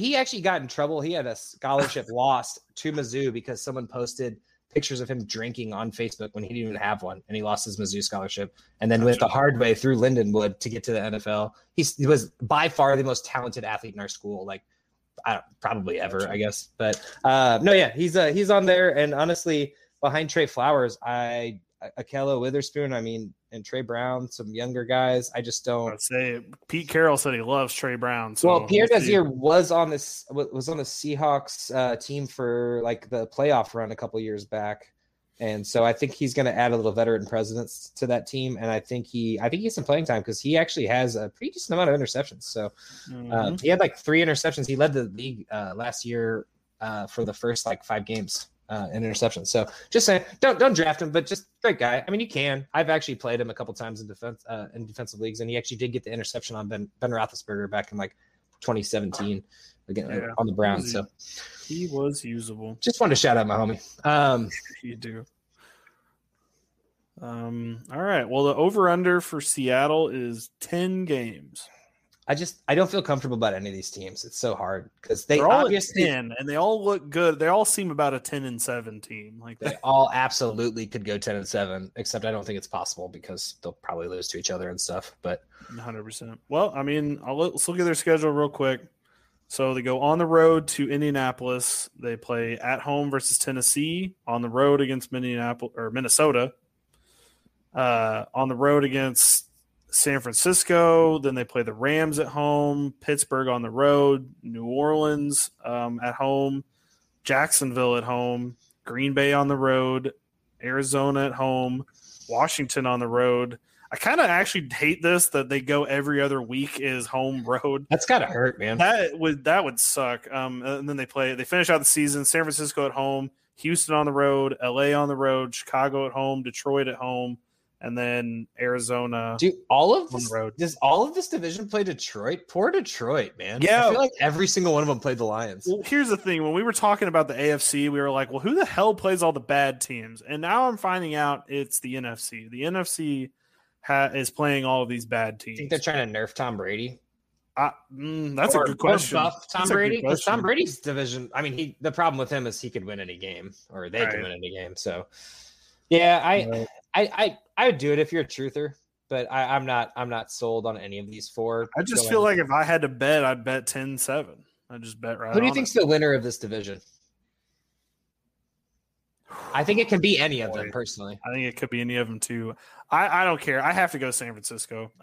Healthy San Francisco is the best team. It's just what it is. I personally just think there's some growing pains. I get the defense carries them. I think they still go to the playoffs, but I think Seattle's number one personally. I think the Rams have some growing pains with my problem Stafford. with Seattle is they didn't get better than last season. I agree, but I think Russell Wilson is going to come out with a vengeance, demand to be traded But after I was about to say he's already mad at his team. No. This is what's going to do. He's going to play hard because he wants money. I mean, he likes money. I mean, who doesn't like money? Exactly. So he's going to play hard. They're going to get to the playoffs. They're going to lose in the playoffs, whether they're the first or the second. I mean, pick one of those two, and they're going to win the division. They're both going to go to the playoffs, I imagine. I mean, the Rams obviously could, and I think three teams could go in this. They could. Other than Arizona. Russell Wilson goes and probably maybe wins one game, and then they lose, and then he demands to be traded because. Well, I could see Seattle, if they win the division, they'd probably be in the 4th seed. Then you'd have San Fran and LA in like the 6th, 7th seed. No, that'd be the 3rd seed because the NFC East will be the 4th seed. Oh yeah, good point. Yeah, no, I will say that. Gotten there yet? I forgot about that. I can't wait for that division. By the way, I have lots of things to say. Yeah, well, I think that's next week. So anyway, we're gonna need 4 hours. This division's gonna be the second most fun division in the NFC. I think you are correct.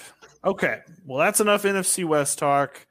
Let's do some closing points. We have a very rare combined closing point. Shit! I forgot about this. Oh, kick it off, Bill. So me and Josh were spitballing some $1 million ideas last night. We were fucking around and playing video games. Just tossing around some what could make us a boatload of money. So his old lady was at a person's house watching some lady watching The Bachelorette. So we thought, what a good fucking idea if there was a Buffalo Wild Wings. But for restaurant, what? So Buffalo Wild Wings-esque restaurant, not Buffalo Wild Wings restaurant where they showed shows that most females like to watch, like Bachelorette, Too Hot to Handle, The Circle, like any of those kind of shows. Friends has to be on there for sure. Where just for repeats and stuff. Because Buffalo Wild Wings, let's be honest, as much as they want to make that like anybody can hang out their place, they make it very male oriented, which we have beer specials in 2021 maybe isn't the best look, but hey, here we are. So we think we should go completely the opposite direction, and we make one, in the bathrooms, we're going to have firefighters that are, barely clothed. We're going to go that's what happens at B-Dubs. B-Dubs has women scantily clad in the bathrooms. We all have seen it when we've gone. Are they in the bathroom? Well, not in the pictures of them. There's pictures of them. And they always play like women's volleyball in the bathroom. Exactly, which is really like who cares about? I want them to put the football games on the TVs by the urinal. Dude, they always have those TVs turned off for some reason. No, if they are on, they're on women's volleyball, which is weird because who wants to watch women's volleyball? And here's the thing: they don't even put bathroom or video or TVs in the women's bathroom, so they don't even have a choice to watch anything. Well, they don't have urinals, to be fair. Not trying to be but they could find a wall spot or whatever. I was going to say, what do you mean? They could find something in there. I would love to be sitting in a stall because, for reasons, and just watching fucking football while I'm missing the game. Ugh. But anyway, my thing is, instead of the tables, it's just different living room sets. So it's like what they do anyway. They go watch The Bachelor together, or they go watch whatever TV show together, or they're just getting together for some wine and charcuterie boards, which, yes, they will sell charcuterie boards because everyone needs those nowadays. Look, like I know that this is probably just going to come off as, two guys are making some sexist thing. I've talked to my wife about this. She was like, hell yeah, I would go to that. Bucket specials for seltzers, wine specials. She would be all over that shit. She would love to go to a bar where it was something that she wanted to watch, not football or basketball or anything, and yell at the screen about these motherfuckers on The Bachelor. She would love to do that. She does it at the house anyway, so why not just put it in a bar setting like we do with sports? Well, I think it's actually a really great idea. Not to mention, we choose a centrally located Buffalo Wild Wings to watch football because you can't watch all 8 games or whatever in the morning. So we all pick a centrally located one. We all drive about 15 minutes. It's better than driving from South They to West County and moving around and having to drive 40 minutes. Everybody could drive 15 minutes and they could get their favorite things. They could go watch their favorite shows. They have all the streaming Netflix and Hulu and Paramount. Speaking of, Rocket Power is on Paramount, unrelated, just phenomenal show. Everyone should watch it. But yeah, I'm just saying, I think it's a great idea. I don't know what the money situation would be like, but that's not for us to determine. Someone should take that and run with it, and you can name it whatever you want. 1,000%. Okay. Anyway, I'm going to channel my inner Joe Wiggins one last time for my individual closing thought. So is this your closing point or is this Joe's closing point? I'm going to channel my inner Joe. I just want to let you guys know he gave us no background on this at all. I believe we don't even know what tournament it is. I Googled it and it says it's the US Open. Yes, I play golf. I just played golf, but I shot a 48 on 9 holes. That's not good. It was a bad day. It was wet. It wasn't a good time. Anyway, so I believe US Open picks for this evening or for this weekend are his top picks are Justin Thomas, shocker, one of the best golfers, and Matthew Fitzpatrick. I don't know who that guy is. I cannot tell you, but I bet to God that Joe is right on this. He was right at least one of the 2 times, if not 2 of the 3. I don't remember. He never gave me a wrap up. We never had a debriefing session afterwards. Anyway, his DraftKings picks are, of course, JT, because Justin Thomas is the shit. Matt Fitzpatrick again. Brooke Koepka, also phenomenal. Joaquin Phoenix, just kidding. Joaquin Neiman. Mark Eisesman. It's not ISIS, I promise. It's Mark Leishman. Leishman? Is that an L? I thought that was an I. L. That's my bad. All right. Let's say that's our Australian guy. All right. That's my bad. Sorry, Australian listeners. And then Chris Kirk. I love golf, but I do not watch it. I will say that is my bad. But these are Joe's picks straight from Joe's mouth. Once again, he is playing golf right now in Michigan at like 11 o'clock because the sun never goes down. So listen to him. Listen to those picks. We're actually giving this to you a day-ish early, probably, if Billy gets this up and running. I'm making a DraftKings lineup right now based on those picks, and I will tell you how it goes next week because Joe never actually tells us how it goes. That's a good idea. That's what we should do. Is we should just. Well, that's what I'm going to do this week because he never tells us whether he wins or loses, and we just have to know how much money. I know. The first time he did pick a guy who ended up botching it like a few rounds, or the second or third round. The second time he did it a few weeks ago, he was dead on and he didn't even get to submit his picks, and he was pissed because he would have won. Yeah. So at least enter those in some 50-50s because I mean you never know. I mean throw $5 at it. I'm about to do it. Get yourself $10, man. All right, for my closing point, I just kind of want to give a spoilerless review of Black Widow. I went and saw it last week. I know Josh has absolutely no care in the world about. No, she died. She fell off the thing because the purple guy killed her. That's close enough. So yes, Black Widow died in that movie. This is kind of a prequel, or well, it is a prequel because obviously she's dead. But this is a prequel that happens right after Captain America Civil War and right before the Avengers Infinity War happens. So I'm just going to give you like this. Obviously, I'm not going to give you any spoilers. Don't worry. I'm not going to ruin anything of the movie, but I'm just going to reframe how the movie should have been marketed. It should have been marketed as a Florence Pugh movie who plays her sister in the movie, Yelena Belova or whatever. It's a Russian name.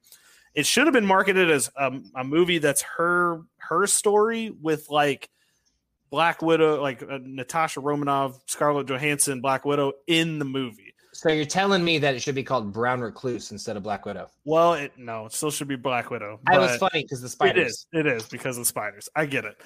But I just want people out there, because if you go in thinking of it as a Scarlett Johansson Black Widow movie, you're going to be like, well, she died. I know what happens after this movie because she dies in the next movie. Like, why did we make this? Why are we making this now? It doesn't make any sense. But if you look at it from a different perspective as a Florence Pugh, who was fired, by the way, Florence Pugh movie, you're going to love it a lot more because it's a great movie. And if you look at it as her origin story, you're going to love it a lot because that's what the movie should have been marketed as. And I'm telling everybody that I know to go into it with that mindset, because if you go into it with the mindset I went to it, you're going to be disappointed on the first thought and go around. You're going to be like, well, what the fuck did we just watch this? But I'm telling you, this is the way to go. All right. So real quick, can we just talk about ScarJo? Because sure. Damn. That's all. Actually, I don't even need to say anything else. I think everybody knows. Florence Pugh, my man. Really? Mm-hmm. I don't know who that is. I not shockingly, but I like Marvel. Don't get me wrong. I never got into they came out with so many movies so fast, and I don't really go see movies that often. This is pre-COVID. I can't spend $15 to go see a movie. It's just ridiculous to me. So I usually wait for them to come out. Movies. I'm gonna see them. I still haven't seen Civil War, but I've heard it's really good. That one's really good. I've seen the Avengers. Winter Soldier is probably my favorite. Captain America: Winter Soldier. I never saw that one either. That if you had to if you're like, man, which one Marvel movie should I watch and then I won't watch anymore, I would probably say that one.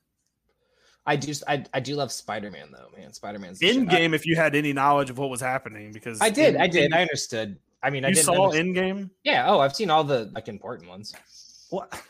You just didn't know any of the characters or any of? No, I've seen Thor, and I've seen Captain America, and I've seen Spider-Man, and I've seen Guardians of the Galaxy, and I've seen whatever other ones. That's most of them. Ragnarok was pretty good, actually. I thought Ragnarok, that was pretty good.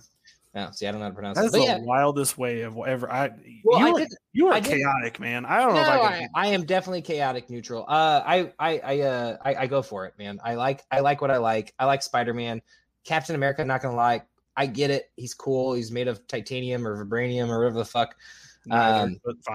Isn't his shield made of vibranium, or is that X-Men? No, yeah. Okay. Yeah. It is. We can cut this at any time, but I'm just saying I like Marvel. I just don't love it like some of you Marvel freaks do. And I mean, it's fine. It's cool. I'm into football. If you guys want to know about, it is vibranium. You're right.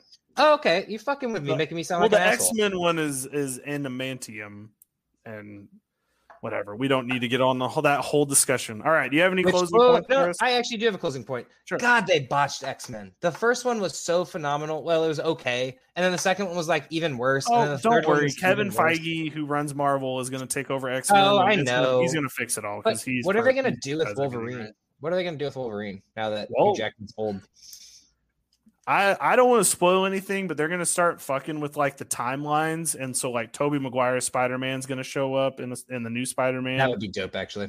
That's just going to happen. It's for sure going to happen. No, I thought you meant like because X-Men, because Spider-Man did have, but I'm saying like he's going to so Hugh Jackman's Wolverine could easily come into the new movies because they're going to start fucking with the timelines of these multiverses and stuff. So. All right. Anyway, last minute. If anyone actually listened this long, which Billy's laughing, but I'm just gonna pick a random person and I'm gonna tell you to draft him, Mr. Jerry Jeudy. I've already told you to draft him. Draft him. Cortland Sutton has been injured for the last fucking year. He's gonna come back, but Jerry Jeudy is gonna have reps. I get it. Their quarterback's garbage, but that means their team's garbage, and that means they're gonna be catching the ball. That's it. Draft him. Okay. Well, follow us at Ombre Vendor, follow at Josh Hall 1H STL, and follow at 50 Shades of Drunk. We really appreciate Jordan coming on and filling on for OP Economist Joe this week. And follow at Offensive Points on Twitter. We love talking to anybody who wants to talk to us. We are perfectly fine with that. We're going to start our best ball draft here probably within the next 2 weeks. So there's only, I think, 2 spots left. So if you want one of those 2 spots to come hang out with us, by all means. If you want to prove you're better than me or Josh or Jordan, he's going to be in it. If you made it past the Marvel rant, we'll waive your entry fee. That's a good point. So, all right. Follow us. We will be back next week with some more division breakdowns. We got 2 left. And we will talk to you all next week.